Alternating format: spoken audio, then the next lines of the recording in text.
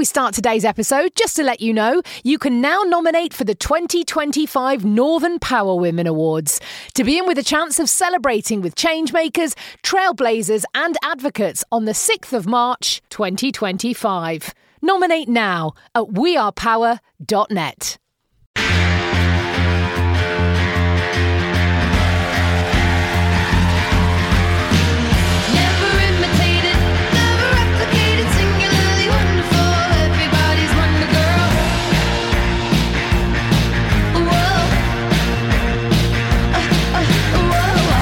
Northern Power Women Podcast. For your career and your life, no matter what business you're in. Hello, and welcome to the Northern Power Women Podcast.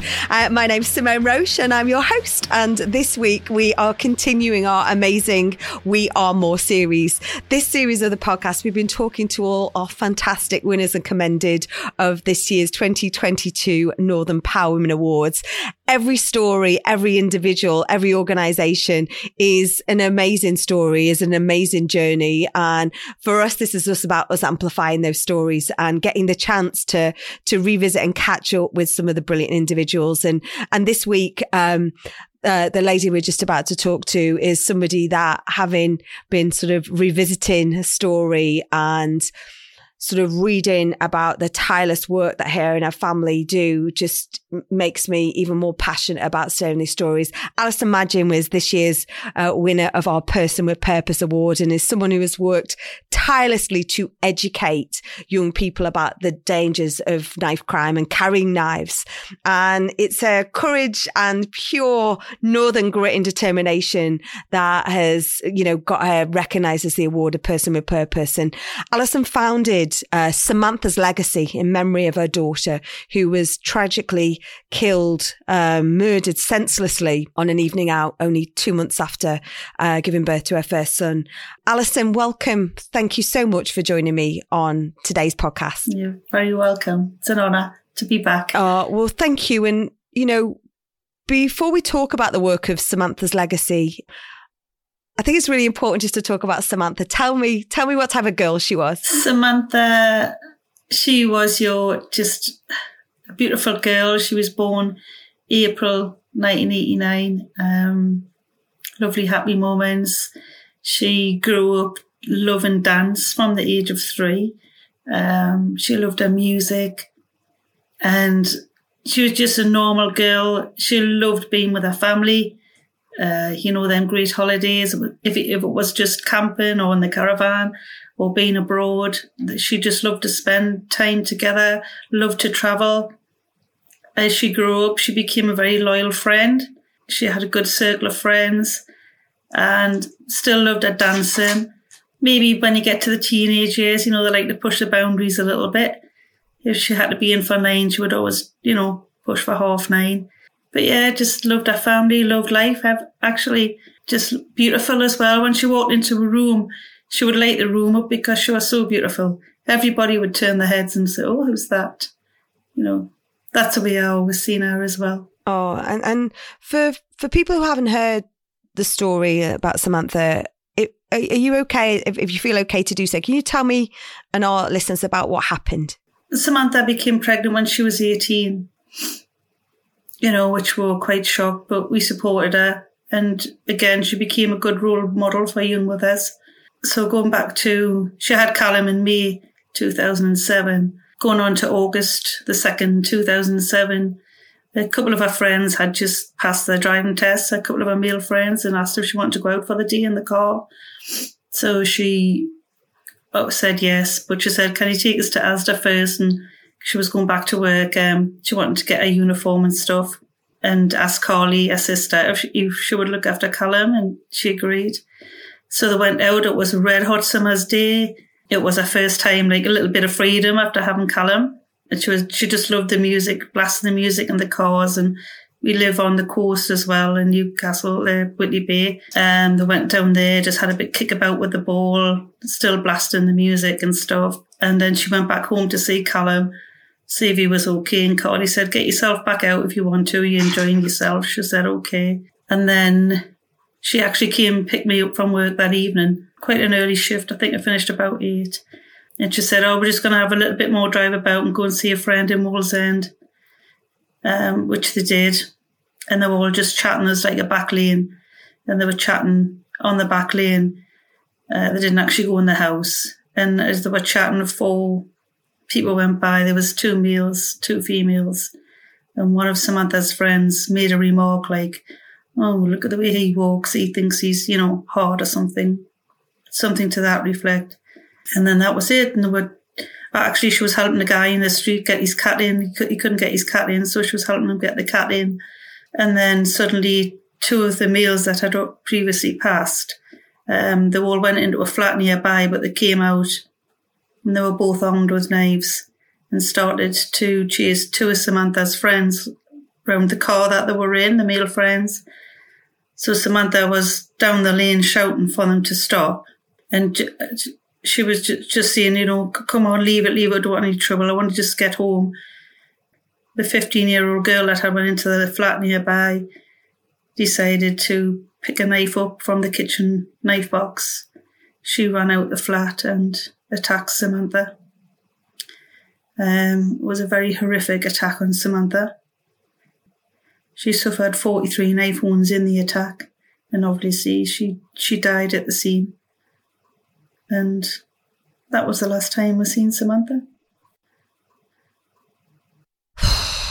Gosh, 3 knives at least in that conversation for just a conversation in a back alley in a drive out. It's horrific and senseless. And this was a murder that shocked the whole country. And, the impact on your family, of course, just devastating. Where did the strength come from and resilience for you come on with your family? Well, obviously I was left to bring Callum up. He was 10 weeks old at the time she was killed. And I think what gave me strength was making sure that he was brought up right and that he had a good, decent life, just the way his mum would have wanted to bring him up. We were determined to do that. Plenty of love around him. We were a very strong family. Maybe that's the northern thing, I don't know, but we're very, very close. Obviously, I had Lee and Carly as well. Lee was 21 at the time Samantha was killed, and Carly was 16. She was just about to go and do her A-levels. And I think, was it a motherly instinct thing? But I had to survive, because if I didn't survive, the rest wouldn't have survived. And so you've got Carly and Lee. Lee passed away, actually. He always struggled. When we do the talks around the schools, I always bring Lee into it, because Lee struggled terribly with losing Samantha. Not in a way that you could see it, but things that obviously I knew. I mean, he could never speak about her. We would have celebrations and get-togethers, for birthdays, and he would never turn up, or if he did, it would be, hi, I'm away. And he always felt guilty, because he felt that if he'd been there that night, it wouldn't have happened. But obviously we know that it wouldn't have made a difference. And then we lost Lee 5 years ago. He had an accident, and caught sepsis, and we lost him. I always feel that Samantha needed him, and she had to take him. He's gone to be with her. And when did you decide to set up Samantha's legacy? Where did this idea come from? You've got a baby, that you've got Callum that you're guardian and protecting, and you've got Carly, and at the time you still had Lee. So where did this come from that you went, I've got to do something here? Well, when I first obviously was thrown into this whirlwind turbulence,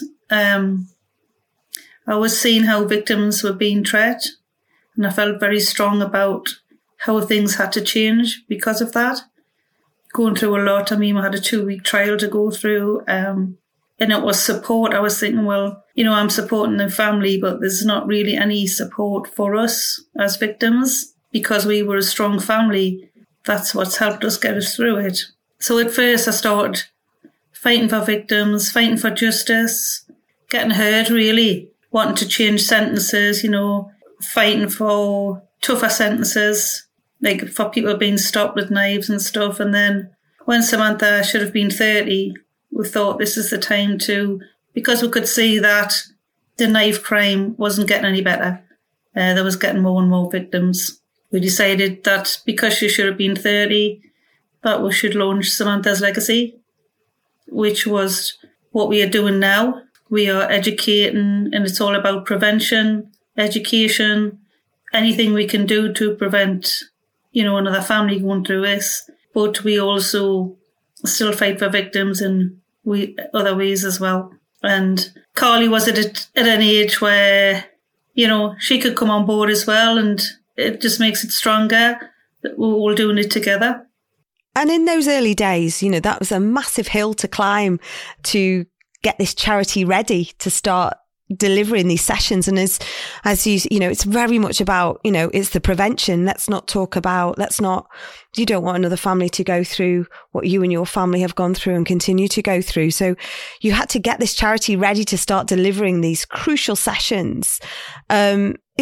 Is this where we've talked about the resilience and the Northern grit already, but is this where the importance of having such strong purpose came from, to honour Samantha's name and helping you overcome these challenges in this hill? Or did you not see it as a hill? No, not really. I don't see it as a hill at all that I have to climb, because I think I climbed that hill the day I survived, because I didn't just lose Samantha. I lost me, really. I'm a different person now. Everyone still knows us as Alison, but I'm a different person. But I did feel like now is my purpose to hear Samantha's voice. I am Samantha's voice. And I know because of the type of person Samantha was, she'd be shouting from above, Mum, tell them it just has to stop. There's no, it needs to stop. And I just feel my purpose as well. I have to make something good out of something so tragic. And the sessions, you deliver these sessions on knife violence and they've been so effective. You've been recognised on multiple occasions, rightly so. And it's because I think it's your honesty about what happened to your daughter. But what I find completely extraordinary is that in order for these sessions to be so impactful, you've got to retell the worst possible moment of your life. How do you do that? It's a hard one, really. I mean, today we've been delivering to a school. Some days are bad, some days are good. I just think, because when I see all these young people in front of us, I just think the way the world, for me, that I see that it's going with knife crime, I'm more determined to make a change. I'm determined that these young people should get a chance in life and not have to, worry about what's going on around the corner. I was been today with some year 10 lads. There was 8 of them. And they're on the spectrum of they've been involved with knives, gangs. And I was asking them questions and I just couldn't believe the answers that I was hearing. It was, well, if he's walking up the road with a knife, then yeah, I'm going to stab him before he stabs me. Or I'll just run. And I was like, I wish my daughter had had the chance to run.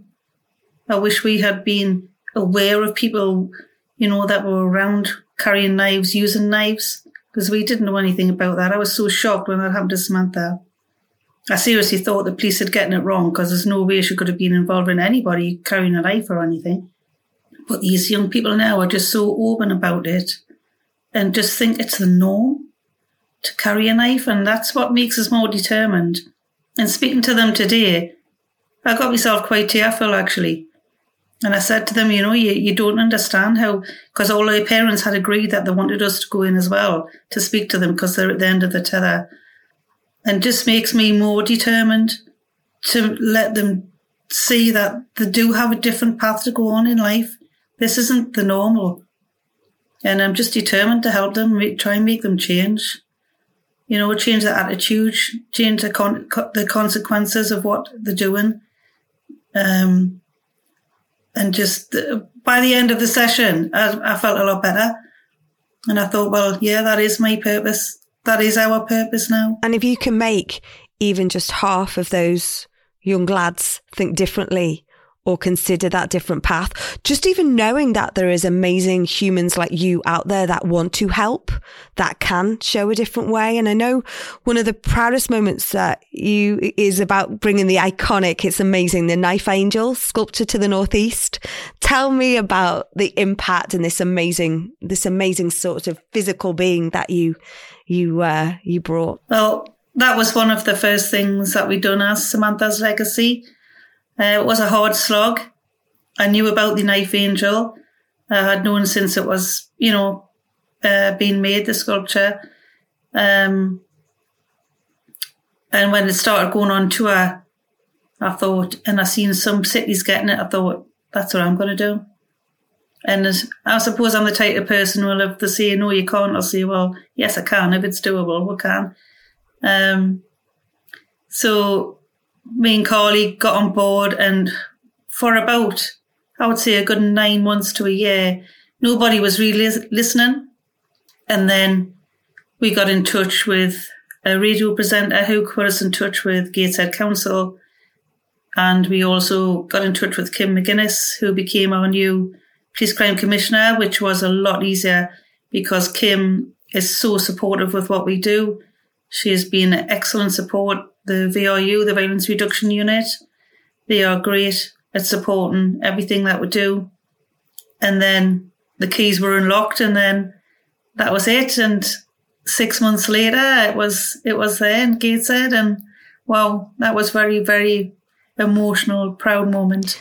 You talk about Kim McGuinness as well. I remember reading that nomination because it was the way it was submitted. This is submitted on the behalf of the Police and Crime Commissioner, Kim McGuinness. And I've noticed this year she's done another couple of nominations as well. So, you talk about purpose comes in different formats, doesn't it? And it's having that support community around you to help you, really, because you're driving this with your amazing family. And what's next for Samantha's Legacy?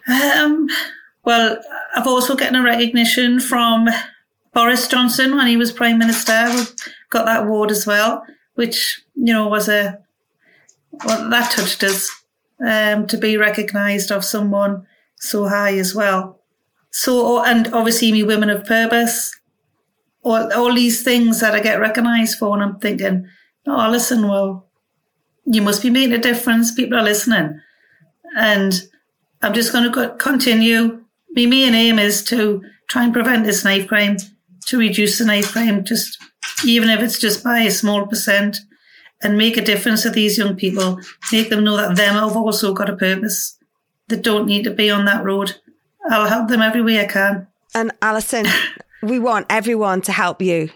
I want people to help you as well. We're going to we always have a series of notes that sit around the show as well, every episode. So we're going to put details of Samantha's Legacy in there, because I know I've already been over your website. There's ways on there that you can get involved. There's the programs on there that you can get involved. So is anyone out there that you can help signpost to Alison, help put somebody on that different path. Let's focus on the prevention and the education.